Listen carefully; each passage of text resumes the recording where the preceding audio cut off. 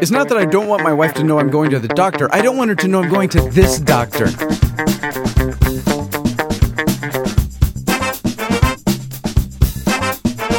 Well, this is the part of the show where I put in the little things from the later on in the show to get you to listen. But this time, honestly, are all completely fake. All completely fake. Completely fake. Hey, it's Dan Class. I'm in my garage. This is The Bitter's Pill, a podcast that I record. A podcast that I record that honestly usually takes too much time, and so, yeah, those really were fake. So anyway, hi, welcome to the recording. Okay, so much to talk about today with you. And I'm going to start by saying this. I have a doctor's appointment coming up in a couple of minutes. It's 10, and in fact, I'm not even sure what I'm thinking, because I have a doctor's appointment at 11 o'clock. And it's now 10:04, and I was hoping to talk to you for an hour. Now, simple math would, that's not going to work. Because there's no way I can get ready to go to the doctor, and go to the doctor in negative 4 minutes. Although the doctor is very close. And this is the first time that I've made an appointment with a doctor that I have not wanted to tell my wife about. Typically, I mean, I suppose if it was some like adult situation, there's certain appointments that you might not want to discuss with your wife, certain, down there situations. But this is a completely different situation. Now, I don't know what's wrong, but there's something going on with my left arm. I don't know what it is. It's not pain per se, but I can't lift things like I used to be able to lift things with my left arm, because there's some sort of short circuit in my left arm, in the forearm, somewhere in the nerves or the muscles or whatever of my left arm. Unfortunately for me, my dominant arm, that I can't lift things. Like for you people that have worked out or work out or whatever, I can do a reverse curl. You know what that is, right? With my right arm. Now, listen, I'm a weakling. So this, we're talking inches here. But I can do a reverse curl, like I can pick up a pencil. Well, okay, pencil's bad. But basically, like just now, I was bringing in laundry detergent because I do the shopping. And as a test of my faulty left arm, I did a reverse curl. That's where you would, I'm holding the jug and my fist is, the back of my fist is pointing up. The back of my fist. Not my palm clenched in a fist. That's a regular curl, a reverse curl. So the back of my hand is facing up and bending at the elbow, right? Lift the bottle of detergent. And that engages your forearm musculars, right? So I can do that with the thing, 1, 2, 3, right? I can do 10 reps, no problem. If I do the same exact thing with my left arm, and this has been going on now for like 3 weeks, I can't do it. And I don't mean like I can only do it once. I can't, there is something happened in my arm. Now, have I had some sort of blunt force trauma? No. Some sports injury? Hell no. Nothing has happened. Maybe I sleep on it funny. I think maybe see, when I drive, I think I just noticed this the other day. I often will put my left arm on the door and then drive with my left hand. So maybe I've worn out over the years. Maybe I've been doing that for 25 years. How long have I been driving? I mean, I've been driving, don't do the math, but let's face it, I've been driving for about 33 years. Maybe I've worn out my arm, right? Is that possible at all? To wear out your arm from driving? I have no idea. All I know is that I'm going to this doctor. Now, the reason I can't tell my wife I'm going to the doctor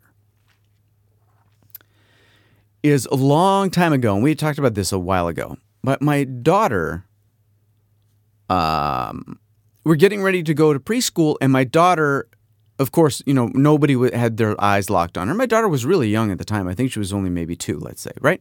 So my daughter's 2, and I leave her in the living room for 10 seconds, and my wife is in the bathroom, getting ready for work, and we hear this thump. and our daughter is crying, and we go in and we think she's fractured her elbow somehow or whatever, because she won't straighten her arm, and she's crying, and she says it hurts, and she says it hurts, whatever. So my wife, I don't remember exactly how this works, but basically my wife gets a recommendation from someone she's working with, like her boss, I think it was at the time, and her boss at the time says, you've got to take her over to Joby Maguire. Joby Maguire is the top medical group when it comes to this sort of thing. They are the medical group for all the sports teams, all the athletes, all the things. If you go to, what did I say they're called? Joby Maguire. So you've got to take your kid to Joby Maguire. Okay, that's great. So we call Joby Maguire, the medical group there, and they're very close to our house, I'll have you know. And we say, listen, do you have a doctor there, Joby Maguire, that we've got a 2-year-old, she's fallen. We don't think from very high because she wasn't on anything. She was literally standing in the living room watching Blue's Clues, and for 10 seconds I looked away, and then she somehow fell perfectly on her arm, some sort of pile driving action. I have no idea, but she clearly needs to see one of the doctors over there at Joby Maguire. So they say, sure, no problem. So my wife and I take her over there, and we meet the doctor. Doctor seems to know what he's doing, and he examines my daughter briefly, and then they whisk her off to this other room, and we go in there with her, and they put a cast on her arm. Now, at some point in this exercise, I think we had called the pediatrician, and the pediatrician wasn't our pediatrician, who we love, wasn't available. Dr. K. So I think in a panic, we ended up calling Joby Maguire, right? I went to Dr. whatever his name was. I don't even know what his name was. I'm part of this medical group, right? So they put this lovely purple cast on my daughter, and her arm still hurts, but they say, listen, we're going to leave this on for a couple weeks, and she should be fine. It's probably, it seems to be a tiny fracture. The way, we could x-ray her, I suppose, but blah, blah, blah. We're doing it 2 weeks. Okay. So we leave there, and then about an hour later, we get a call from Dr. K's fill-in. I can't remember her name, but a female pediatrician. And this female pediatrician, I wish I could think of her name, but anyway, so Dr. K's female fill-in, this wonderful doctor, calls and says, "Oh, listen, so I'm filling in for Dr. K, and I guess they got a call that you daughter and a little arm and a little pain, a little elbow." So we say, "Oh yeah, it's all taken care of." But these are the symptoms. But we took her over to Joby Maguire, and they put a cast on her, and they said 2 weeks, and they said she should be fine. So it's really nothing to worry about. And the doctor goes, "Take the cast off now." And we're like, "But they just put it." We went to all the Dodgers go there. The Dodgers and the Lakers, they all go there for all their sport. Take the cast off now. Take your daughter to the nearest hospital and take the cast off now. So she gives us the address of a hospital very close by, so we don't have to go up to Cedars and go to the ER. We go to this tiny little hospital in the opposite direction, Little Company of Mary, or Little Mary's Company, or Little St. Mary's that had a little land, I don't know. But we go down to St. Company of Mary's, and we have to wait around a little while, obviously, because, that's what happens. But anyway, they take the cast off right away. And the doctor who's there, who is a pediatric doctor, says, "Oh, yeah, I spoke to Dr. K's fill-in. Lovely doctor, what's her name? She told me what's going on." This sounds like washwoman's elbow. What do they call it? Washwoman's elbow? Nursemaid's elbow? Nanny's elbow? Basically what happens is there's this common thing where if you yank a kid's arm too hard, which is not what happened, I promise, and I would tell you. But most commonly, if you yank a kid's arm too hard, it does some weird thing to their elbow, and it pops it out or something, and that's called nursemaid's elbow, or it's got to be nursemaid's elbow, right? Well, she must have fallen on it in such a way that happened. And again, I would cop to pulling her arm too hard because, yeah, I would tell you. So the doctor says, all we have to do, and she's in pain, but I'm telling you, all I have to do is take her arm. I'm going to turn it a little bit this way, and it wasn't in some weird way. It was in a normal way. But he said, I got to turn it this way, and I got to push her hand so it's up near her shoulder, and then I got to turn it back this way, and I got to pull it back down, and there's going to be a little popping sound, and then she's going to be fine. And we're like, okay. Now, our tough as nails doctor, or our tough as nails daughter has been crying and whimpering pretty much nonstop since I heard the thud in the living room. So at this point, we are getting a little desperate. So the doctor does the thing. He turns her arms, her palm, I think, so it's facing her shoulder maybe, or it touches the shoulder, and then turns it away perpendicular, and we do hear a little, and then the doctor says to my daughter, does that feel better? And my daughter goes, yeah. And that was it. It was over. That it was over. But according to the pediatricians, if we had left the cast on there that Tobey Maguire guy put on, she basically could have lost function in her arm. Now what? Okay, it's my wife. Melissa, I'll tell you later. It's nothing important, but it's nothing important. So anyway, back to, several years later, 8 years later, and Dan, yours truly, is losing some sort of function in his arm and needs to go see an orthopedic guy. Now, we have these friends that apparently have a lot of arm and leg orthopedic problems that they have to see a doctor, and they go to Tobey Maguire. I almost said Tobey Maguire. They go over to Tobey Maguire to see their doctors for all that they swear by him. Our friend was in this huge car accident, and she said, no, I wouldn't have function of my legs if it wasn't for them or whatever. Blah, blah, blah, blah, blah. But I know that Melissa would poop her little panties if she heard I was going over there. So what I did is I called my normal doctor, secret agent Dr. Sue, to get a recommendation. And he, of course, because he's secret agent Dr. Sue, listen, Dr. Sue, I love you. You know I do. But he recommends this Beverly Hills celebrity orthopedic guy. Literally, his website is just clips of him on television talking about legs and arms and things and surgery and anything else. So he's one of these he's young and successful and good looking, and he's on TV and he's a celeb, right? And he doesn't take my insurance. He'll take my money and take the forms and send the forms off, but I know how that works. Not his fault. My insurance company, and we have good insurance, but the insurance company's like, yeah, you shouldn't have done that. So I call Tobey Maguire Group, and I say, do you guys take my insurance? I'm with Screen Actors Guild, and I think it's Blue Cross or Anthem or something like that. And they say, is it PPO? And I say, yes. And they say, yes, we do. And I'll say, I'll be right there. So I'm sneaking over down the hill to Tobey Maguire to get my arm functionality looked at. I got to leave in about a half an hour. So we're going to have to pick up our normal conversation later. But I'm going over to my wife's office to talk to her friend Rick, because Rick is going to help me submit some proposals to, like UCLA Extension or whatever, to teach some courses. But then she's like, oh, maybe you could bring the dog. And I'm like, yeah, sure. She's like, oh, nobody's here at the office today. I'm like, yeah, well, that's easy for you to say because I just show up with the dog. And then you think it's cute that the dog's there because you love the dog. I don't love the dog. The dog is one of my chores.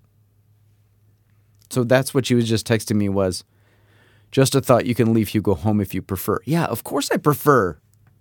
Then taking him with me and getting him out of the car across Hollywood Boulevard and sneaking him through the parking lot and through Fresh and Easy to get my validation, and then across Hollywood, right past Anorexic Spider-Man and all that crap. She hates doing that when she's by herself. I got to do it with a dog in a bag? No, thank you. So I've seen two strange things recently. Now, one of them, and this, I can be kind of stupid. I'm walking around in the backyard the other day, and I noticed in one of the trees, because my wife the other day saw one of the possums, but she saw it during the day. Now, I've never seen a possum during the day. I was watching an episode of Parks and Rec one time, and there was a possum in an episode of Parks and Rec that was around during the day, and it was sort of like my Spellbreaker Parks and Rec was like, they're nocturnal. And here's a whole episode of Parks and Rec about how this possum is destroying people's golf games because he's walking around the golf course. I'm like, I don't think so. Here in California, I don't know about Pawnee, but here in California, possums are nocturnal, except when I go take my son to robotics on Saturday morning, and then they're sunbathing on the back wall. So we're on a little bit of 24-hour high alert. I was just taking a sip of my lemon water. That's part of my new weight loss program, is plenty of lemon water. It's so refreshing. I'm going to be the prettiest little girl when I lose some weight. Oh, he has a pretty face. So we're on high alert for possums 24/7. And so I'm walking around the backyard because one of my chores is to walk around the backyard waiting for Hugo to take a dump so I can pick it up so no one steps in it, and to make sure he pees so he doesn't pee in the house, even though honestly he hasn't peed in the house for a really long time, but that's one of my jobs, and that's fine. And I'm walking past this tree we have that grows some sort of tiny orange, or maybe they're kumquats, but I think they're like Calamodian oranges or something. And there's this thing that I think is a possum because listen, I'll be honest with you. I hate possums. You know that. This is not a secret. I hate them because they're ugly and they're slow and they're stubborn and they're slow and they're ugly and they scare me. And I think possums, like I said, are nocturnal, but I think they sleep, and this might not be true. It might just be because I saw it in a cartoon. But don't possums sleep hanging from their tail? Is that at all possible that their tail is prehensile and they hang from it and sleep that way? Basically, I didn't take an allergy pill today, darn it. Basically, right? So therefore, it is possible that in some of these trees that I have, and we have these thick, bushy trees, they're nice and dense in there that need to be trimmed back because inside there, during the day, every day could be families of possums hanging by their tails sleeping. So I'm walking around and I'm waiting for Hugo to do his thing, and I look up in a tree and I think I see a possum hanging inside the kumquat tree, which really grows Calamodian oranges. And I take a closer look, but it's not. It's some sort of big grouping of lint. And I think to myself, wow, that's really disgusting. It's a big bag of lint. There's a big lint bag, a big possum looking, because it's about the color of a possum. It's that kind of gray, blackish, whitish, gray, right? Bag of lint posing as a possum hanging from the tree. And out of anti-possum disgust, I almost cut it down. But I don't have time, and I don't know where my little thingy is that I would use. I have this great green thing that has blades on the end. It's really long, and I use it to cut, to prune trees. Well, I don't know where my tree pruner is, so I don't cut the fuzz opossum out of the tree. And it was only 3 days later when I saw some hummingbirds flying around trying to kill each other, because that's what they do, because hummingbirds are evil. But it wasn't until I saw the hummingbirds and I thought back to, this is about the time of year that we found those 2 little hummingbird chicks, that I realized it's a nest, you jackass. It's not a hummingbird nest, but it's probably a bird's nest. What other system of weird-ass who knows what would make a big sack-looking thing of lint? It's probably a nest. There's probably eggs in there, so just take a chill pill. But it doesn't look like a nest, like a cartoon nest. Like a hummingbird nest looks like a cartoon. It's cute and small, and it looks like a cartoon nest, but with a little bit more of a roof. This thing, honestly, it does. It looks like a bag of dead rodents. But the really weird thing that I saw yesterday was, all right, time check. I'm having an allergy attack. So before I go to the doctor, I'm going to take an allergy pill, and then we'll resume this conversation later, trust me. But so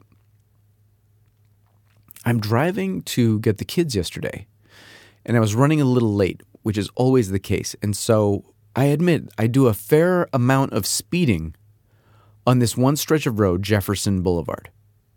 which is between our house and the kid's house, or the kid's school, and I take Jefferson, and Jefferson's straight, and it has a lot of lights. But if you hit the lights, then you can get going, and you kind of, okay. So, sorry about the sniffing. So, I'm on my way, and I'm going down Jefferson, and I'm kind of, I'm kind of in a hurry, and I notice someone in even a bigger hurry than me. And it catches my eye because it's this black BMW, late model, kind of 5 Series BMW, kind of weaving around a little bit and kind of coming right up on people's asses and then changing lanes really fast. And I look over, and in true Los Angeles style, the windows are down, and there's this attractive blonde woman, kind of dirty blonde hair with big black sunglasses on, and she's in a big hurry, right? But just really like right out of a TV show, this chick, right? So she's trying to go fast, and she's changing lanes, and the lights are really getting her. So I'm sitting and I'm thinking how she looks kind of like this woman that I used to know who, well, whatever. Anyway, so then I realize that as I'm daydreaming and thinking about how late I am to get the kids, I hear a police siren. So like not like a California. See, in Los Angeles, the law is when you hear the siren on a police or emergency vehicle, you're to pull to the right. And I don't think that should be a shock to you because that's probably exactly what you do where you live, unless you're in England. But here I think it's safe to assume most of the United States, if you hear a cop coming or a fire truck or an ambulance, where you're supposed to get over to the right so they can pass. But what happens in Los Angeles, at least, is everyone hears the siren and then they just stop. Wherever they are, they just stop. They don't pull over, they stop. I don't know why, but that's what happens.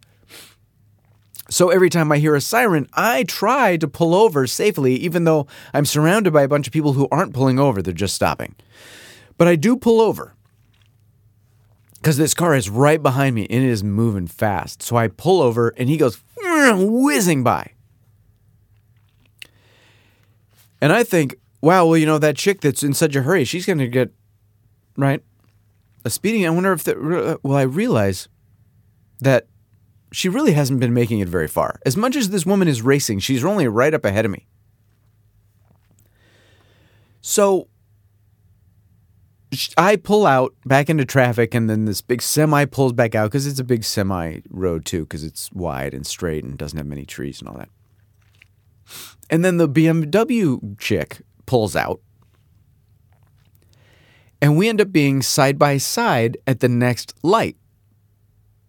And I look over at her because I want to, right? She's a hot chick and she's in this huge hurry. No, listen, an attractive woman in a huge hurry in a luxury sports sedan on Jefferson Boulevard at that time of day is not that shocking. Trust me. Because like me, all the mom, right, are going to get their kids at the school. But this is not a mom. She's younger, and she's just, the way she's done up and everything is just not. So I look over because she's just so LA Hollywood, and I don't know, and I want to see if she's still in this, and she's not in a hurry anymore. The cops have gone by, and I look over at her because she's not in a hurry. The car is just sort of slowly coming to its stop. And I look over and she's laughing. And she's kind of rocking back and forth in the front seat laughing. And she looks, her windows are down. Remember I say her windows are down, and my windows are halfway down because it's warm yesterday. And she looks over at me and she's laughing and she's like, oh, I'm sorry. And then she pulls away. I think she was running from the cops. And that's why she was in such a hurry. And then the cop blew by her because she had pulled over to the right, and a semi had pulled over to the right too, blocking the cop's view of her as she's literally parked at the side of the road. The cop blows by on Jefferson. And then she just very slowly, she moved over to the left. I think she probably went over to the left and then did a U-turn and went back. I have never seen anything like that. I mean, I've seen car chases on TV, but those are these long, dragged-out things, and it's usually some pot-bellied guy at the end that gets out and gets his ass kicked by the cops. It was out of a movie. It was right out of a movie, except no cameras. So what can I get into with you? I got to take another drink. I'm sorry. I'm really having an allergy attack. It's that time of year. So I'm walking down the street reading a script. Now I don't know if you remember Seth and Nathan Anderson. Seth and Nathan Anderson are these two filmmakers that I know that live here in LA that I met through podcasting, blah, blah. Anyway, so I'm walking down the street and I'm reading their latest script. They're going to make a feature. And they have a part in this feature for me. It's an awesome script. And it's an awesome role. And if I every day I'm like, please, Lord, God, Buddha, William Shatner, whoever's in charge of the universe, please make this film happen. Please make this role happen. Please, it's awesome.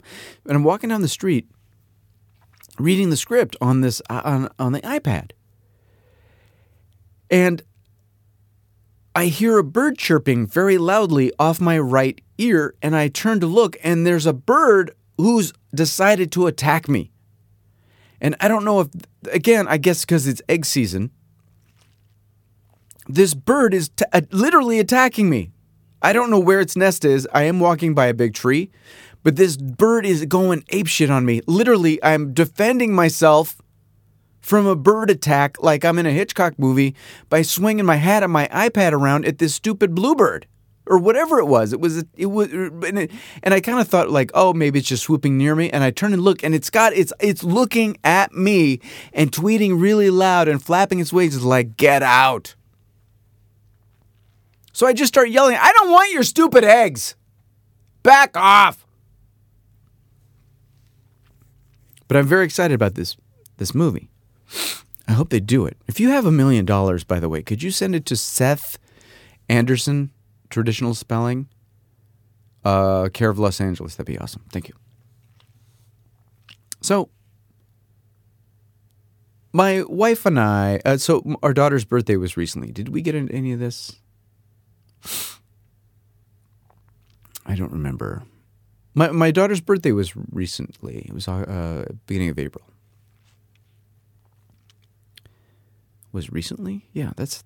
You know, are you ever recording something in your garage and you're speaking what you think is normal English, and then you'll say a word and you go, is that the word?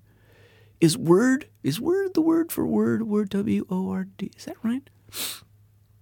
All right, my daughter had a birthday. We wanted to do something kind of special for her. And she really likes the TV show Psych. And I feel like we've talked about this, but we haven't talked about the whole story, trust me. So here's the whole story. So she really likes this TV show Psych. And we all do. But she's really a fanatic of Psych. And it's a TV show about a guy who pretends to be psychic, and it's not The Mentalist, it's the funny one. With Dule Hill and James Roday, right? It's on the USA Network, and we highly recommend it. If you have Netflix streaming, like 5 seasons worth is on Netflix, so dig in. So she really likes Psych. And my wife and I are talking, and we think, wouldn't it be awesome if we could get just something from Psych, some insider thing, instead of just buying her the Psych toaster that she wants, which we really don't want to have around the house. No offense to the Psych people or the toaster people, frankly. We just don't need a Psych toaster in the house. Because we can't have Toulouse making Psych toast in her bedroom. It's not going to happen. So we want to get some sort of autograph, some sort of that kind of thing, a direct thing from the TV show. Now, an old friend of mine used to be one of the producers on the show early on, but he and I have really lost contact. He doesn't work on the show anymore. He's on Glamour Girl or something, and it just would be a very weird phone call to call Joe and be like, hey, Joe, remember 8 years ago when you worked on Psych for 6 months? Do you still know James Roday? You know what I mean? That would just be too weird. But we remembered that last year, our kids went to school with the daughter of one of the guys that's on the show quite a bit. And he plays a character named Woody. And this actor's name is Kurt Fuller. So Kurt Fuller's daughter used to go to the same school the kids go to. Now she graduated. So she doesn't go there anymore, but she did. And that was just enough because I never met him. We never had reason to cross paths. But it was just enough of a thing where like, okay, listen, it's not okay. Because they went to school together, we do have his email address. We do. That's true. We do in the directory, the student parent directory, we do have Woody from Psyched's email address. Maybe we'll just email him a very gracious, simple thing, which we did. So we wrote Woody from Psych, and we said, "Dear Kurt, our kids used to go to school together, and we hate to bug you about this, and it's no big deal if you're too busy, because we know you're very busy, and we know, but our daughter's birthday is coming up, and she's a huge fan of you, Psych, and of you, and of everyone on the show, and if you could just send us your autograph on something, that would be awesome." And I'm pretty sure we kind of left it at that. Because honestly, if we had gotten his autograph on a Post-it note, that would have been, she would have been thrilled. We would have taken the Post-it note, we would have framed it, and we would have, whatever. And it would have been great. Or like one of his headshots or something. She wouldn't have cared. If he had sent her a headshot with his signature, she would have thought we were the coolest people that ever lived. So he wrote us back and he said, no problem. But, the main stars of the show, James Roday and Dooley Hill, they're not in town right now. But a couple of the other people are, and I am. So let me see what I can do. Woody's on the case. Now, I'm thrilled, but I'm also a little starting to feel bad because we don't know. He's not a friend of ours. We don't know him. We have never met him. My son vaguely knows his daughter, I think. But he is saying, I'm going to see what I can do. He really is kind of taking this on. He's on the case. Now, I know Kurt Fuller as an actor, but I know him as an actor not just from Psych, but from Psych and from Midnight in Paris and Wayne's World. He's one of those guys that's been in almost an infinite number of things. He's one of those guys that for the last, let's say 20 years, 25 years, maybe more. I don't know. He's worked. He's a guy that you're like, oh yeah, I know that guy. So if you ever see Psych, you'll be like, oh yeah, I've seen that guy in 100,000 things. But he was in, you saw Midnight in Paris, right? Please tell me, my Lord God, that you saw Midnight in Paris. You did, right? You know what I'm talking about? Woody Allen? Woody Allen. This guy has worked with Woody Allen. Do you understand why I might be a little reticent to have him running errands for me? Yes, Kurt, when you're done doing press for Woody Allen, do you mind, running around and, oh God. So I'm starting to I hope he doesn't go out of his way too much because this is just not, like that. So he keeps in touch. So a couple weeks later, no, it wasn't a couple weeks later. It really wasn't. It was like maybe 1 week later, or not even. It was really fast. He says that he was able to get the autographs that he wanted. Like I say, the two main guys, main guys were out of town. But he signed something, and two of the other main stars signed this thing as well. So basically, of the 2, 4, 6 people that are the stars of the show, 7 people that are stars of the show, 3 of them signed this thing. And it turns out it's a t-shirt for my daughter. So my wife writes him back and says, oh my gosh, this is so kind, and please don't go out of your way any further. This is ridiculous. Tell us where we can pick it up or whatever, or you can send it or however you feel. Because again, we don't know Kurt Fuller. We don't, right? So he says to her, maybe we can meet somewhere and I can give it to you or give it to your daughter or whatever. So one day after school, I pick up the kids and I say, okay, so Tulu, we got to rush you off to dance. I think it was a Wednesday, so I think we had a little extra time. Tulu, I got to get you to dance. And then H, I get, because Hudson likes to be dropped off at the house now because he's old enough to be home alone. Holy crap. So we're driving home. We're on Jefferson. There's no blonde in a BMW evading the cops. We're just on Jefferson, but we're going back home. And I say to the kids, oh, shoot, you know what? I forgot. I got to go to Starbucks. I got to get a gift certificate for someone, one of those gift cards. So hold on. Listen, this is going to take 5 minutes. So I pull into Starbucks, and my daughter says, do I have to come in? And I'm like, yeah, you both have to come in. I'm not leaving you in the parking lot of Starbucks. It'll be 5 seconds. Just come with me. So we go to the front of Starbucks, and there's Kurt Fuller, Woody from Psych. And we all say hello. And my daughter is in utter shock. So I introduce myself. I introduce Toulouse. Kurt introduces himself to Hudson because I'm so focused on Toulouse and making sure she doesn't pass out that I don't even say, oh, and this is Hudson. Just such a stereotypical, horrible scene of like, oh, Kurt Fuller having to say, oh, and I'm Kurt. Oh, okay. So I had brought, because we had told Toulouse that some of this was happening. So her suggestion was we bring him a pineapple because that's kind of this running gag on the show. So I give her the pineapple that I had snuck behind her back to the Starbucks, and she gives it to Kurt Fuller. And Kurt Fuller kind of makes this big presentation of the shirt, which I thought was just wonderful. He was just so sweet. He's like, well, Toulouse, people that are really huge fans of the show, if we hear that they're having a birthday, we try to do something really special. And we heard it was your birthday, and he pulls out the shirt, and it is this huge, some kind of limited edition Psych slumber party t-shirt.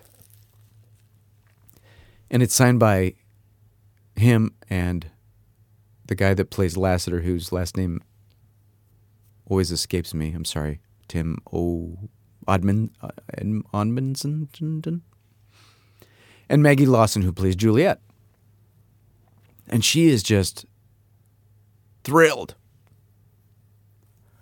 And then Kurt, because I didn't, you know what's going to happen, but you don't really want to ask, especially in L.A., and it's just kind of a weird, like we sort of know, right, have mutual whatever, path, right, not paths, but like, you know what I mean? Like our kids went to school together, so now to take fan pictures seems a little weird. You know what I mean? We're in this weird gray area where he's not just a guy that we saw at Disneyland or some celebrity on the street, right?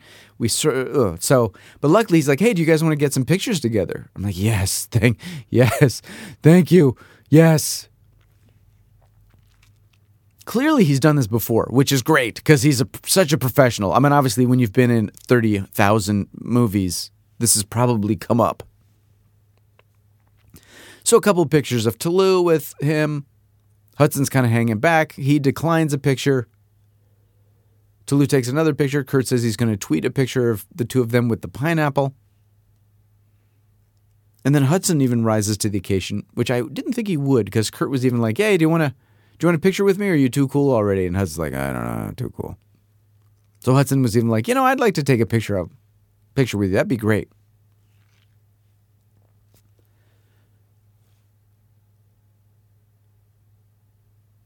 I was just blown away by the whole thing. I mean, I got to say, Kurt Fuller, and again, Kurt Fuller, he's not a big celebrity like George Clooney, don't get me wrong, but this is a very successful, in my mind, and maybe it's because I'm a bald character actor, this guy's a very successful actor. He's worked, once you've worked with Woody Allen, honestly, in my book, you're in this club, this other just pantheon, is that the word I'm looking for? You're in an echelon, elite, you're in a group, you're in a part of a cult that right? There's no arguing like, yes, he has worked with Woody, the man. So for an actor that works he could easily have just said, listen, I would love to help you out. I'll email you my autograph on my headshot, but I'm really busy because I'm heading up to such and such to shoot. So, you know what I mean? Like he is a busy guy. So for him to have excitedly, by the sound of it, these emails we were getting, take it upon himself to get this shirt and have it signed by the two other castmates, sign it himself, and then literally meet and present it to my daughter was I don't even know what to say. I really don't. It was so above and beyond the Call of Duty. He's a true gentleman, and whatever. Now, it turns out that my son and his daughter will be going to school together next year, coincidentally. So I hope to see him again and thank him again for what could be in his mind a very small gesture, but to me was really huge. I mean, it really was. And I mean, it's something that I guess I might do for one of my listeners, but I'm a podcaster. I just sit in my garage. You understand? It's a whole different thing than being a professional Hollywood, like, film and television constantly actor. You know what I mean? I come right through, because of podcasting, that's a normal thing to me. For him, in that world, I don't know that that's that normal. Like, get a t-shirt and sign it and give it to some girl at Starbucks just because they're kid, right? Absolutely wonderful. Anyway, I got to go to the doctor. I'll be back later.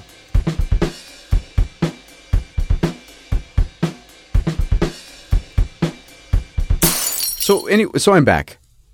Now, since we last spoke, and I know for you, 10 seconds. Maybe not even. Maybe 3 seconds.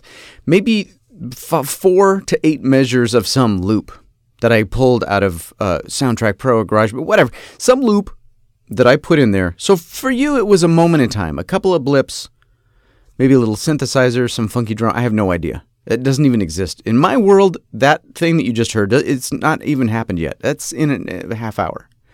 For you, it's 10 seconds, 20 seconds ago, 34 seconds ago, to be precise. For me, it's in 35 minutes. My point is, so since I last spoke to you, not since...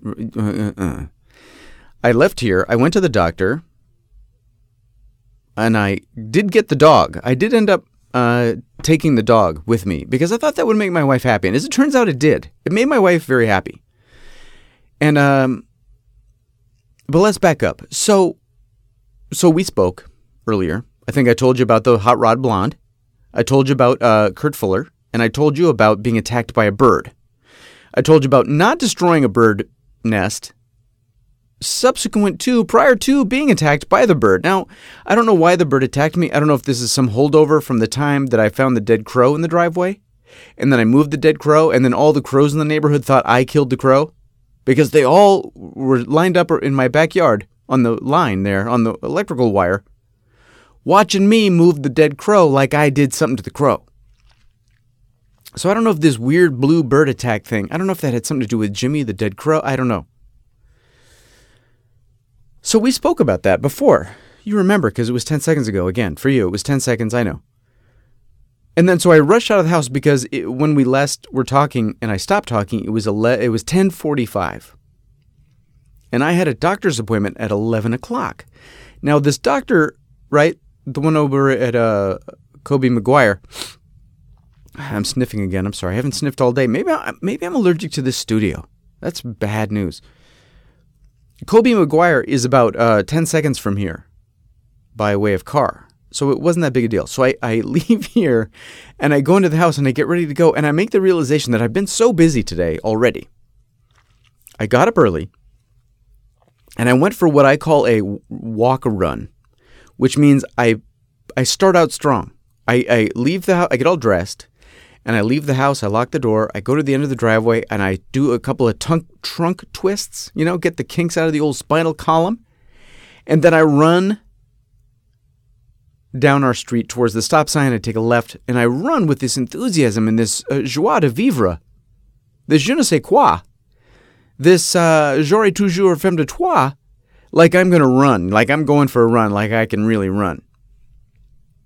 Now, luckily, that's downhill, so I get a good look. Maybe the neighbors think that I really got something going on. And then I turn the corner, eventually I die. So I run for maybe half a block, I don't know, because it's a weird little twisty thing, so I can't really measure it for you. But what I'm saying is I run with determination for a very short time, and then I walk for a very long time trying not to throw up. So that's what I did at 6:05 this morning. So at 6:05 this morning, I was very determined to get up. I went for my running puke walk. I listened to the time. You know the time, right? Morris Day and the Time. Now, did you even know this? I don't know if it's your job to tell me and you're the one that's dropped this ball here or something. Obviously, it's my fault, but I just don't understand how these things happen. Now, I've been a big fan of The Time. You know what I mean by The Time. Minneapolis funk band created by Prince, fronted by Morris Day. The Time. You saw Purple Rain. You know what I'm talking about. Don't act like you don't know. The Time. Okay. I think I even have all their... Well, I have at one time or another had all their albums. I don't think I currently do. And all my stuff. The point is, The Time came out with a new album about a year and a half ago. And you didn't say anything. You didn't say anything. You didn't tweet it. You didn't Facebook it. You didn't post a video. You didn't do anything. And no one mentioned it to me. And I think even... Didn't I go see Prince live in concert within the last year and a half? You'd think it would have come up. So has it been that long since we went to see Prince and then we saw Prince? You know what I mean by Prince. Rogers Nelson. He's a diminutive, right? African-American, Puerto Rican pop superstar of the 80s and 90s. Prince. I don't know how this can happen that a year and a half can go by with the new Time album. The first studio album, right? The first new album by The Time in 20 some odd years. Since probably the early mid-90s? No one says a thing. So that's what I did. I got up at 6 and I listened to The Time, the new Time record that's a year and a half old. Now, because Prince, and you know, we love you, Prince, but apparently Prince, and maybe this is why I didn't figure it out, Prince, and it's all your fault, Prince. The Time is no longer called The Time. Because apparently they're not allowed to record as The Time unless they are still betrothed to Prince. But I don't know if they've broken up with Prince somehow. They don't want to give him a cut of the money. I don't know what's happening. But now when they record, they're not allowed to be quote unquote The Time. Even if those same exact people, as far as I understand, those same exact men, if they were to go on the road and promote their new record, which was not a Time record, but their new album, if they go on tour, they can call themselves The Time. But they can't record as The Time because maybe then they have to give Prince money. I don't know. So now The Time is called The Original 7. And of course it's spelled in a weird, it's like original and then the number 7 and then a V-E-N. So it's 7. So The Original 7 is The Time. But no one told me The Time had a new record and no one told me about The Original 7 and nobody told me. But apparently it's all the original guys, and I can't name the original guys, but I'm going to tell you right now, the record does include Jelly Bean Johnson, Jesse Johnson, and Jimmy Jam and Terry Lewis. Okay? And then the white guy. The white guy's in there too. You know what I mean? The white guy who played synthesizers. They'd always say, horns, like it was horns, because it was the 80s. And you would say, in the 80s, kids, what would happen is one of the people in the band would say something like, horns, and then the guy would play the synthesizer on the horns setting. And that qualified in the 80s as horns. So the original 7 is those guys. It's apparently I do know all their names except for I don't know Monty's name. Okay, I know Monty's name, but I don't know his last name. So there's Monty, the white guy. There's Jelly Bean Johnson, the drummer. Jesse Johnson, guitar. Jimmy Jam and Terry Lewis, internationally known superstar producers, songwriters. Did you know they wrote Tender Love? I didn't even know that till 3 days ago. You know that song Tender Love from Crush Groove? Am I showing my age? Yes, I am. I don't care. Tender love, love so tender. That song, they wrote that. Jimmy Jam, pay attention. Jimmy Jam and Terry Lewis wrote that song. So as upset as I am about this whole Time thing and you not mentioning it, I will say that the album is so good that I'm thrilled that I've discovered it and I listen to it when I try to run. And it's really good. And if you like The Time, I'm telling you, it might be the best Time album. It's definitely the best Time album in the last 20 years, don't get me wrong. But it might be the best Time album. I mean, it has elements of all the albums. The first album, What Time Is It? The ice cream, right? Their contributions to, wasn't that on ice cream? Yeah, ice cream castles, pandemonium. It's a little bit of everything. And even some rockier stuff. I'm telling you, it's good. If you like the time, buy it right now. It's called Condensate, which we will discuss at another date. So anyway. So my plan for the day, right? I get up at 6. 6:05, I'm out. I'm running. I'm listening to Morris Day, and I'm running, and then not throwing up, and then I'm just walking and panting. I'm sweating. I'm sweating, and I go in the house, and then I got to wake up the kids, right? So I try to wake up Toulouse, and then I try to wake up Hudson. Then I go back to Toulouse, try to wake her up. Then I go back to Hudson, try to wake him up. Then I go back to Toulouse, try to wake her up. Now Melissa and I we're double teaming Toulouse, trying to get her to wake up. Finally, she will wake up because, I've put on I Love Lucy. We're beating her. We're kissing her. We're spanking her. We're shaking her. We're annoying her. We're pleased. Everything. So we finally, both the kids get up. I feed them.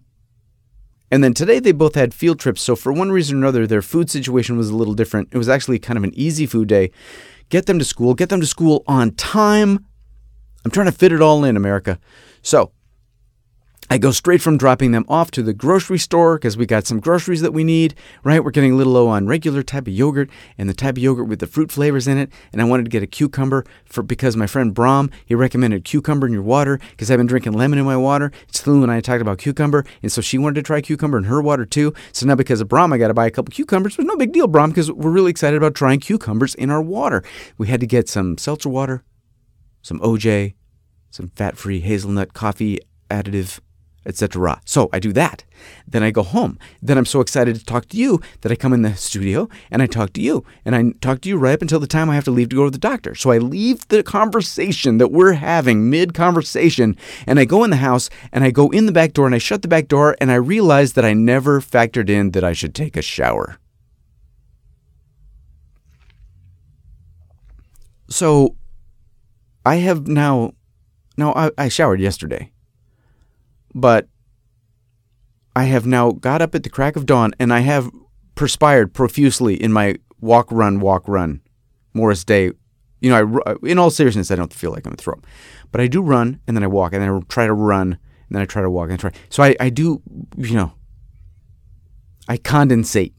I'm so cool. If you're as cool as Morris Day and me, we don't sweat, we condensate.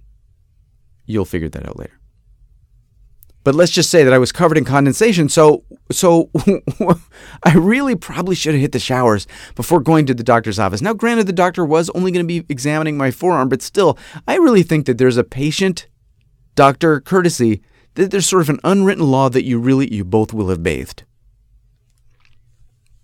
But I'm making this realization at quarter of the appointment, and I can't get in and out of the shower in 15 minutes. Now, you would think a guy that doesn't shave very often and is bald, he could get in and out of the shower very quickly. But no, there is just kind of like this weird certain amount of time. It's about 3 songs worth that I end up in the shower. I don't know if I'm Cosmo Kramer. I don't know what, because I'm not doing really anything fancy in there. But I must wash myself 3 or 4 times. That must be what's going on. I go in and I got to get used to the water. And then do the hair, then do the face, and then do the body. And then do the face again with a different thing, and then go, oh, did I do my armpits? And do the armpits, and like, oh, maybe I should go back over my feet or some other areas. And then wait, did I wash my hair? Because I got right. It's like that. So 15 minutes to get to the shower, and it's not happening. So I frantically go in, I wash my face, and I get the hell. I go over to the doctor's office, and of course, on my way out of the house, not only am I not showered, and I face wash and all, but my wife starts texting me, like I said before, about bringing the dog to her office, and I'm like, and I'm avoiding, as I told you, the topic of the doctor that I am going to. So she says, can you bring the dog, but don't feel like you have to, or whatever. Blah, blah, blah. And I was like, well, listen, I can't keep texting. I'm going to the doctor because of my arm. And she says, why? What's wrong with your arm? The communication skills that I possess, because I'm going to put this on me. I think I told my mother, but I don't know that I ever actually told my wife that my arm was bothering me. Probably because she was out of town and has much more important things to worry about, but I don't think I ever told my wife that I felt like I was losing function in one of my limbs. So, I finally copped to her and I typed in a text. because she said, well, what doctor are you going to? I was like, I am going to see a doctor over at Kobe Maguire because they take our insurance. I asked our normal doctor, the celebrity and the thing. So I figured I'll go over to Kobe, and for the price of the deductible, the copay, I'll get an opinion. And then if that does it, I'll go to Beverly Hills. So she was perfectly fine with it. And I went to the guy, and he said, I was a little tendonitis. Don't worry about it. It'll clear up. Just don't stress it. Because I would do that every couple of days. Every couple of days, I would be like, I wonder if my arm still hurts. Ow. Yeah, I guess it does. So he said, leave it alone, and it'll be fine. It'll be fine. So I did end up taking the dog. I took the dog to Hollywood, literally Hollywood Boulevard. Literally. Walking with the dog in a bag.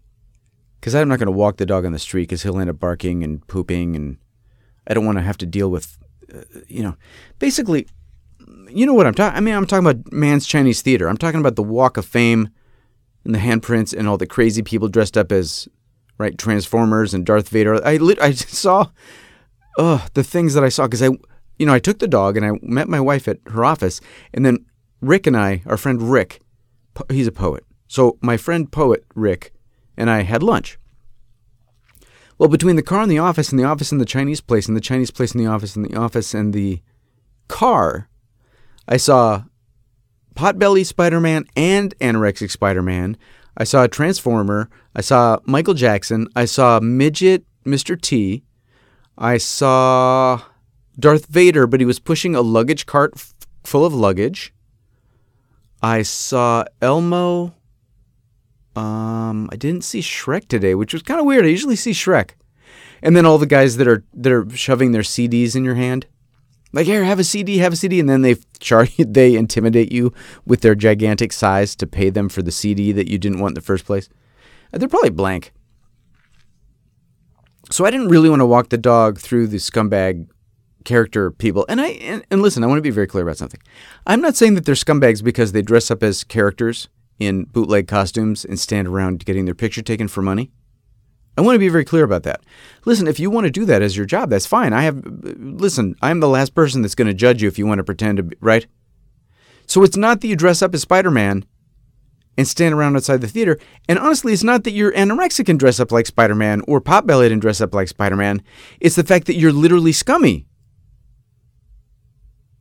And dress up like Spider-Man. And so that's what makes you a scumbag. It's not the Spider-Man part, and it's not the street part, and it's not even the semi-grifting. It's none of that. It's really not. It's the fact that I don't think you've ever washed the spider suit ever. That's what makes you scummy.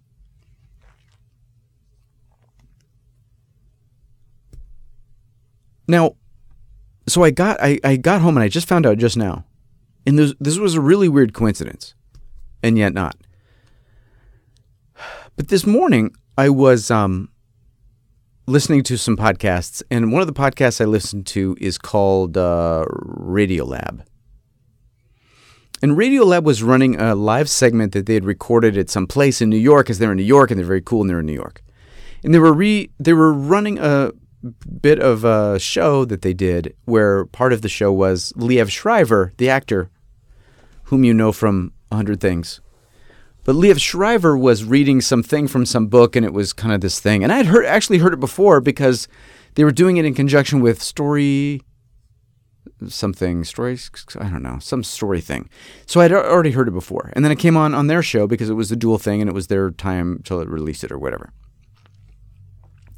So I'm driving along, and I'm listening to Liev Schreiber, and apparently Robert Krulwich, who's one of the hosts of Radiolab, is really into Liev Schreiber, like really man crush, like into Liev Schreiber. Thinks he's the greatest living actor there is, which I don't know.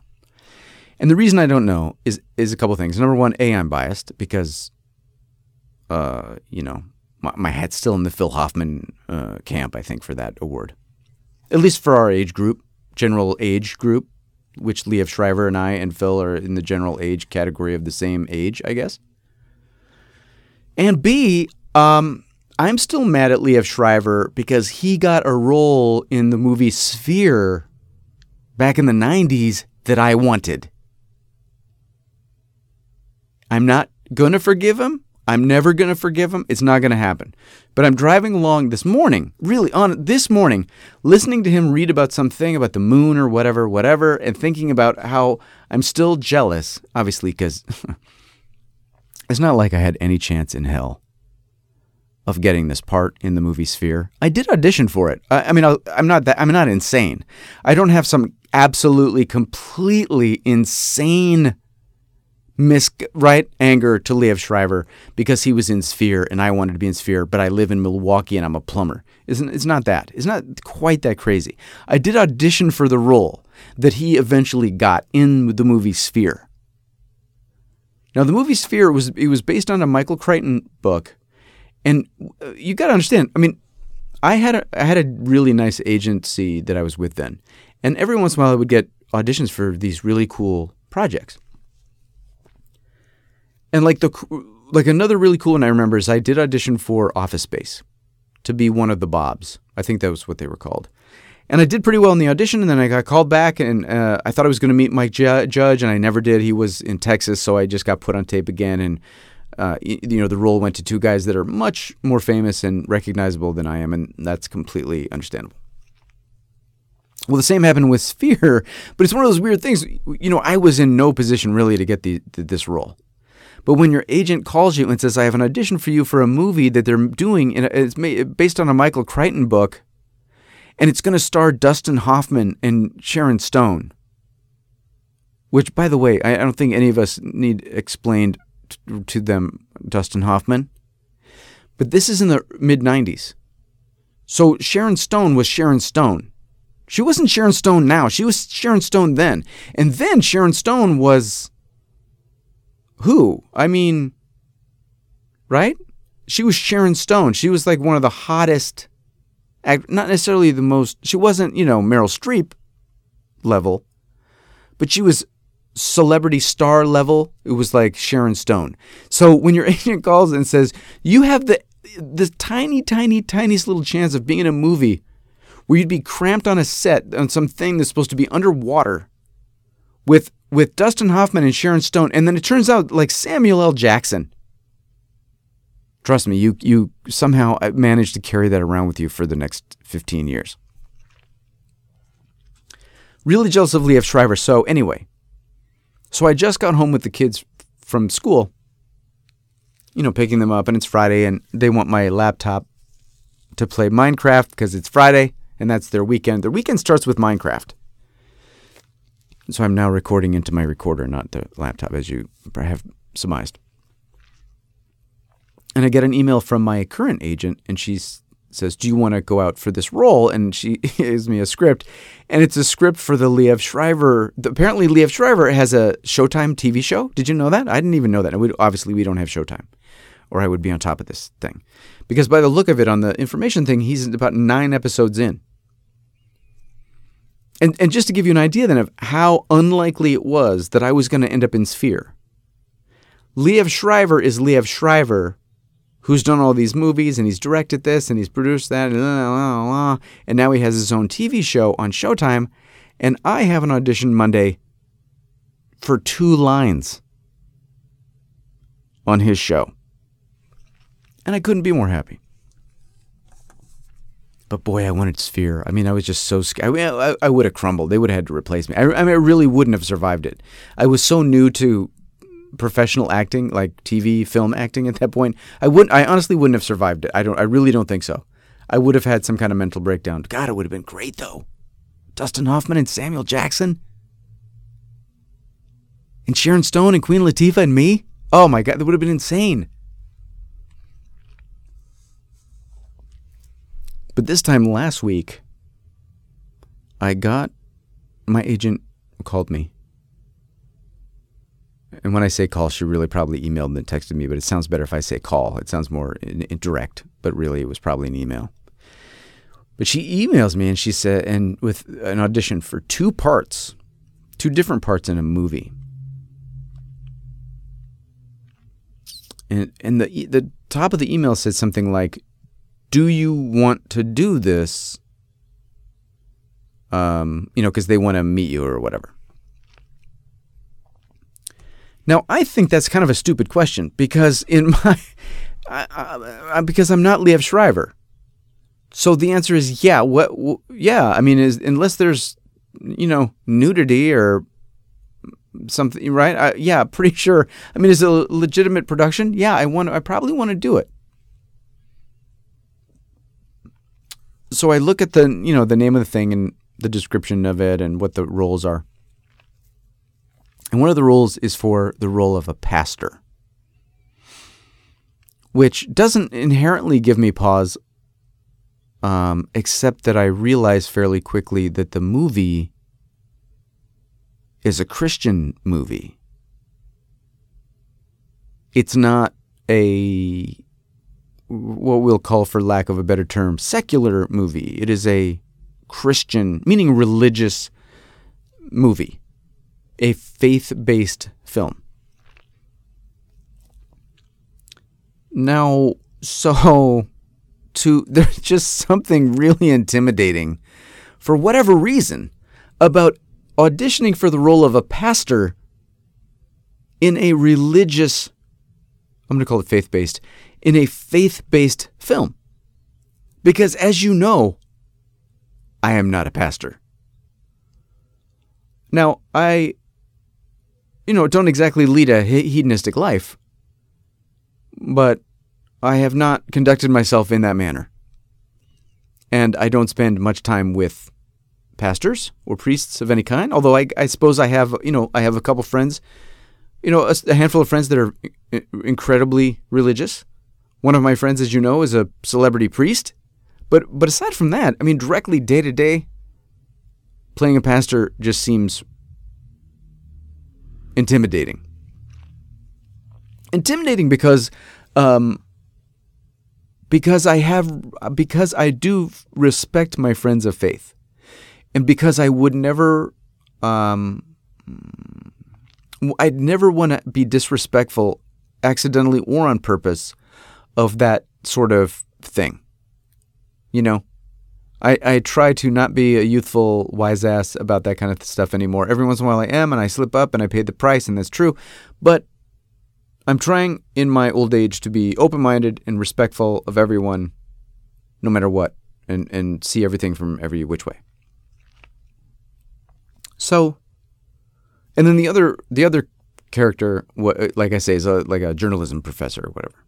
But in this faith-based movie, so she sends me the whole script. And I read the whole script, and the whole script is a faith-based. It's not like a family movie. It's a faith-based movie. It's about creationism and evolution. That's what it's about. Like, there's no, right? So I'm not really, I want to do it, but I'm feeling kind of like, am I going to pass any kind of screening of these people? Like, so Dan, what's your situation? Right? I mean, truth is, I don't want to talk about it with anyone. I don't talk about that with anyone. I've told you more than I've told anyone, and that was many episodes ago, and I don't want to get into it again because it's a very weird and personal thing. And I don't want to get into it with anyone. But I really would like to do this movie, and I read the script, and the parts are very large that I'm auditioning for, and I think to myself, listen, everybody's intentions are fantastic, and this would be a great opportunity for me. It'd be a great work experience. I'd probably meet some great people. It turns out they've already got Harry Anderson to do the movie. You know Harry Anderson? He was in Night Court. Stand-up comedian Harry Anderson, who was in Night Court. He was on Cheers a bunch of times. Then he was in, was it called Dave's World, where he played essentially a sitcom version of Dave Barry, humorist Dave Barry. So Harry Anderson's going to be in it, and then one of the guys from Texas Ranger, who's not Chuck Norris, African-American actor whose name slips in my mind again, I'm so sorry. So I decide that, excuse the metaphor, hell or high water. Yeah, I'm going to hell for saying that, aren't I? Come hell or high water, I'm going to do my best on this audition. But it's literally 5-6 pages. One of the pages is a 2/3 of a page, monologue. But luckily, I'm finding this out the same day that I sat down with, how do I explain this? So at my old karate school, there was the master, the grandmaster, and his title is Kancho. We call him Kancho. That's his title. Kancho means a couple things in Japanese, and I won't get into the other meaning unless you already know it and you're laughing already. But Kancho means he's the grandmaster. And then under the grandmaster, they're his Shihandai. Now, Shihandai means second master. Okay. So in our karate system, Shihandai is Shihandai. So, and Shihandai is this, 30, 35. Yeah, I have no idea how old Shihandai is, to tell you the truth. But he's younger than me, but he's, this very young, good-looking karate master, okay? But like literally, if you were casting a Japanese-American karate master in like your TV show, this is the guy you would get. You know what I mean? I'll have to show you a picture of him someday. So anyway, so that Friday I had met with Shihandai about he's having me help him with some postcards for his dojo. And then I'm going to put a new website together for him. So we had been together that afternoon talking about that sort of thing. And then we had a brief discussion about the fact that he's very, very devout Christian and that it's very important to him. And he goes overseas and works with missionaries, saving orphans in the Philippines or somewhere. I mean, it's really, And so we didn't really get too into it on Friday, but he's having me put a Christian fish on the postcards and on the website in case people want to talk about it. Now, if they don't, he's not going to talk about it. But if he wants people that do want to talk about it to know that that's something he is very interested in discussing with them. So, right, if you're in, you're in. If you're out, don't worry about it. That kind of thing.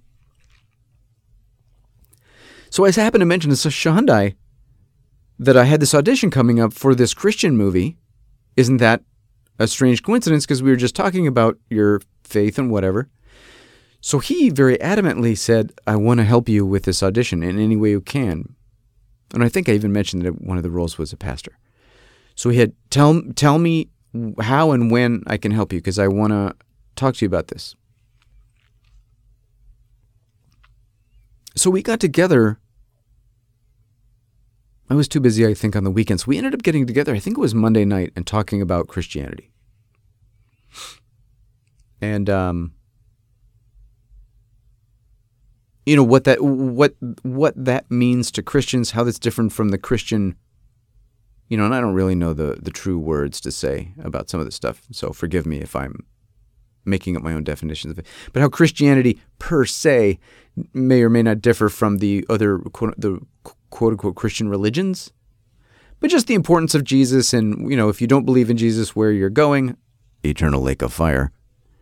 And if you do believe in Jesus, where you're going, not the eternal lake of fire. And, sin and original sin and how we all have sin and Jesus died for our sins and all this stuff. But it was very good to sit down with someone who is very devoted to it, but who just kind of ran me through the whole thing in a very succinct and clear manner. And I guess I kind of understood, basically, but really to get the basic outline, just like boom, boom, this is what we believe. We believe God created everything. We believe Adam and Eve sinned. We believe that we sin all the time, and that for even tiny sins, we're going to a lake of fire for all of eternity. But God sent down Jesus. He died for our sins. So if we believe in Jesus, then we can go to heaven, but otherwise you're screwed. Which makes me understand Christians more, because basically, right, the reason Christians want to save your soul is because they want to save your soul. They right? Because, and the Christians that I know have never pushed anything on me ever. But you do get this feeling like that they would be more than happy to talk to you about it. And it really is, if you just stop and think about it. Yeah, if they truly believe if they are true Christians, which means they truly believe they're believers, right?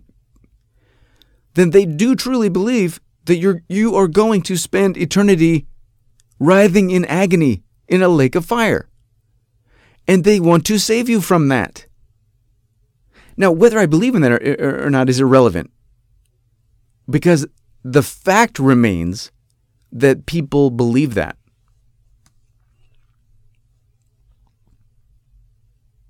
And in my quest to understand other people, I thought that was very interesting. Now, again, I could have explained that to you for the last 30, 35, 40 years. But just something about the clarity with which he explained it to me was, it just really hit home. It really made me understand people that are true Christians, truly religious, versus the ones that are just sort of holiday religious. They're just sort of, keeping up with the tradition religious. That's a whole separate thing.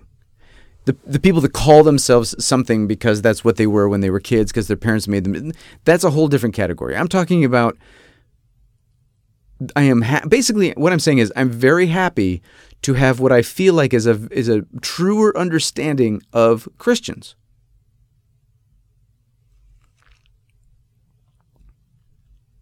So it made me feel much more comfortable about potentially playing this pastor, or really just auditioning to be this pastor, because the director of the film is a Christian. He obviously makes these films for a reason, because he is a believer.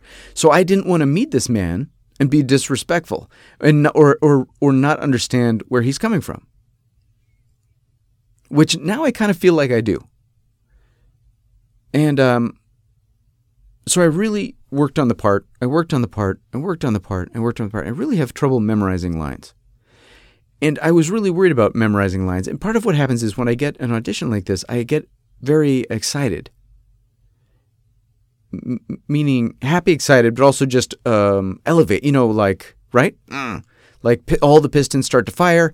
But that causes this mental shutdown in a way where I'm opening up somehow emotionally and mentally, but shutting down a little, and so words won't stick. And I tried memorizing the words this way, I'm memorizing the words that way, I'm writing them down, I'm literally, I typed out all the lines, see if that would help me. I recorded myself reading the lines and then walked around the neighborhood listening to the lines. That didn't help. Reading the lines. And basically I had to say to my daughter, my 10-year-old daughter, how do I memorize these lines? I'm a full-grown man. I've been doing this for professionally, theoretically, for I don't know how long. I have to go to my 10-year-old, honey, how did you... Remember when you had that audition for Nickelodeon and you didn't know any of your lines, and then I went away for like 45 minutes and then I came back to you and you had memorized the whole thing and it was like 4 pages. How did you do that?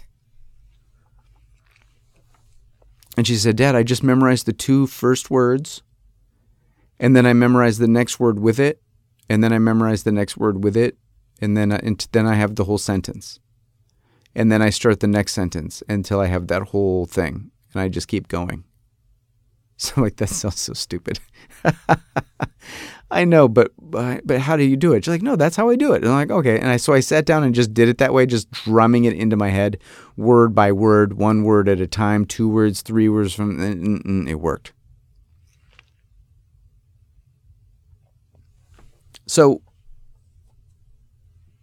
So the audition is on Wednesday. So I've been busting my head against the wall, and I've been doing this. I'm meeting with Shahundai. I'm reading Genesis. I'm studying my lines. I'm doing all this research on pastors and college professors, and I'm thinking back to my old journalism professors in college and what they said and what they were like. And it's the day of the audition, and the audition is really close to my house, actually, which was very convenient, I must say. Not as close as Kobe Maguire, but very close, my friend. But I'm really nervous because, not nervous, but I just don't, they were hard parts for me for whatever reason to, like I say, to get off book, to do without the script. And I just kept having trouble with it. I even went to an audition coach. And with him, I was having trouble because I kept getting lost and I couldn't just sort of bridge the gap from one line to the next line. Now, part of it could have been that I was a little intimidated by this audition coach. That's always a good thing, too. I need an audition coach. What I'll do is I'll get a recommendation to go to one of the top audition coaches, and then I'll be so intimidated by him that I won't act right. So I'm supposed to be doing my half-hour audition coaching, and I'm telling him how much I like one of his books. But actually, I did get a lot out of it. So don't get me wrong. Okay? So I went and saw him. I did everything. Everything. So I go in there, and there's a guy reading in there, and I can hear him softly through the wall. And there's no one else in the waiting room, which I really like. I really, really like it when there's no one else in the waiting room.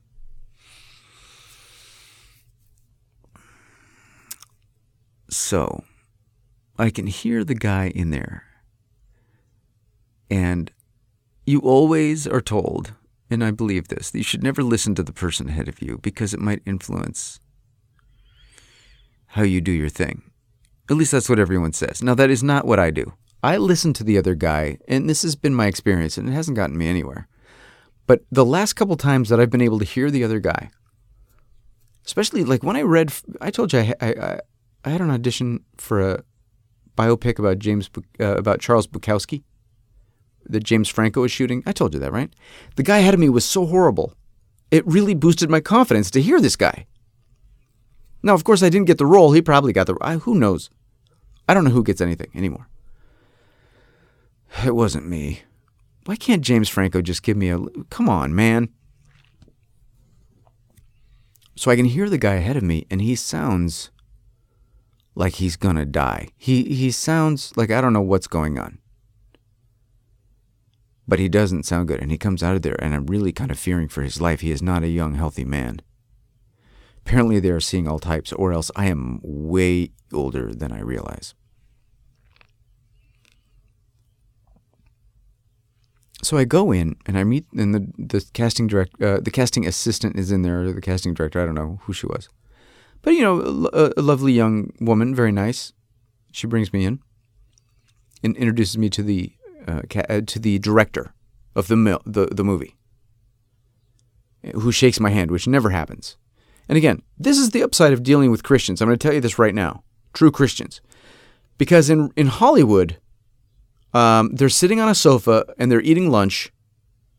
Well, maybe not in TV and film. In commercials, they're always eating their lunch when you go in there. But they're always sitting on a sofa. They do not get up. They do not shake your hand. That's not what's done. And the thinking is that if they shook everyone's hand, they would get sick. So you never shake anyone's hand. Not the casting director, not the director, not the assistant. No one. You just don't touch anyone. That's Hollywood. Christians, apparently, you go in, they stand up, and they approach you, and they shake your hand. And you greet each other like normal people. Now, granted, at some point during your stay there, they're going to put hand sanitizer on their hand. And I don't blame them, again, because he's going to shake, 50 people's hands? I have no idea, right? Not offended by that at all. Loving the stand, because that is mutual, professional, human American respect. Stand up, look you in the eye, shake your hand, firm handshake. Nice to meet you. Nice to meet you. Sit back down. Beautiful. So he says, "Hey, Dan, nice to meet you. Where are you from?" And I say, "Funny you should ask.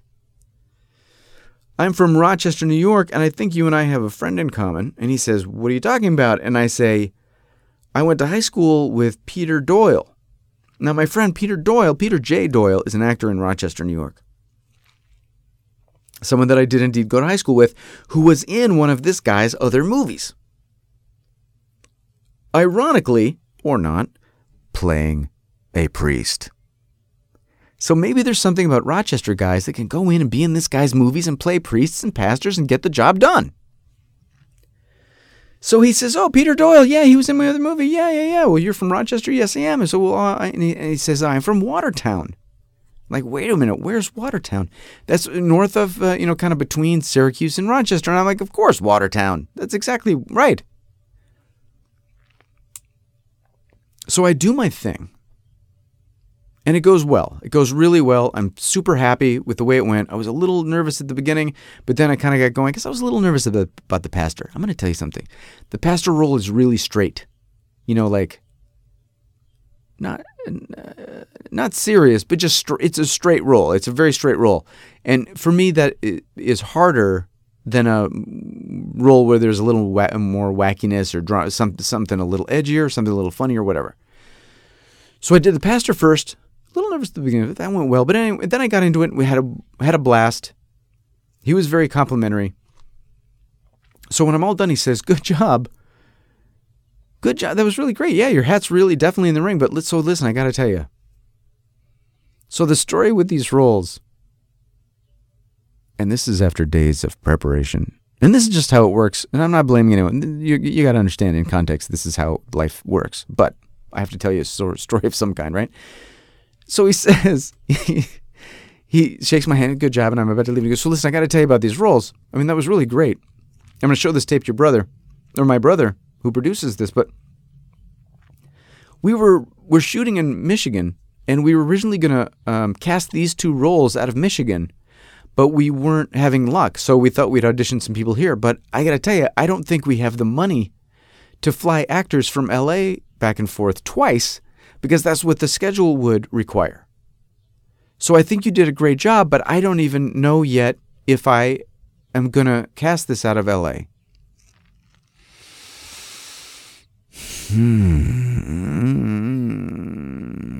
That's okay. That's okay. That's okay. But listen, that's okay. Because it was great to meet you. And maybe I'll end up doing it, and maybe not. Maybe you'll find someone in Michigan. Maybe not. Maybe Peter J. Doyle can fly in or drive in from Rochester. I have no idea. But I did tackle a really huge audition. I mean, like quantity huge. Not that I was going to, be in a movie with Leonardo DiCaprio or something, but big in the terms of volume of material that I, for whatever weird reason, was having a bit of trouble with in the beginning.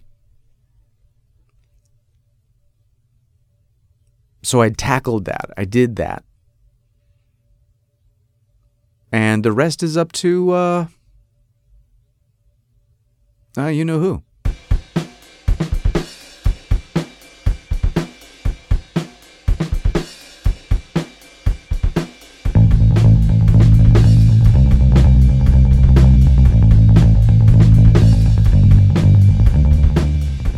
All right, thank you for sitting through another Bitterest Pill. This is Dan. I'm in my garage.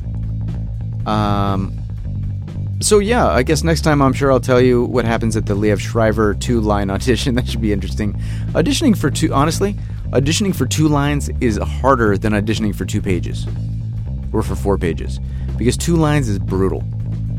But we will discuss that more later. So obviously, shout out to Peter J. Doyle and Shahandai and the Christian filmmakers and Liev Schreiber and Kurt, of course, especially Kurt Fuller.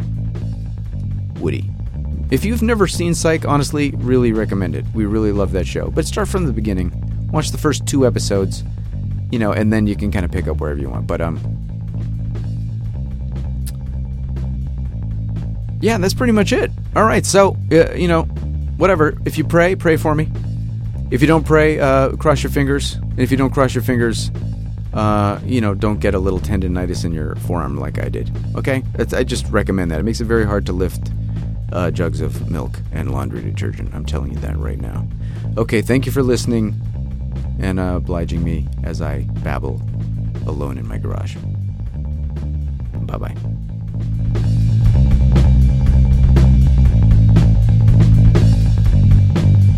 The Bitterest Pill is produced by Jacket Media, makers of fine podcasts since 2004. That's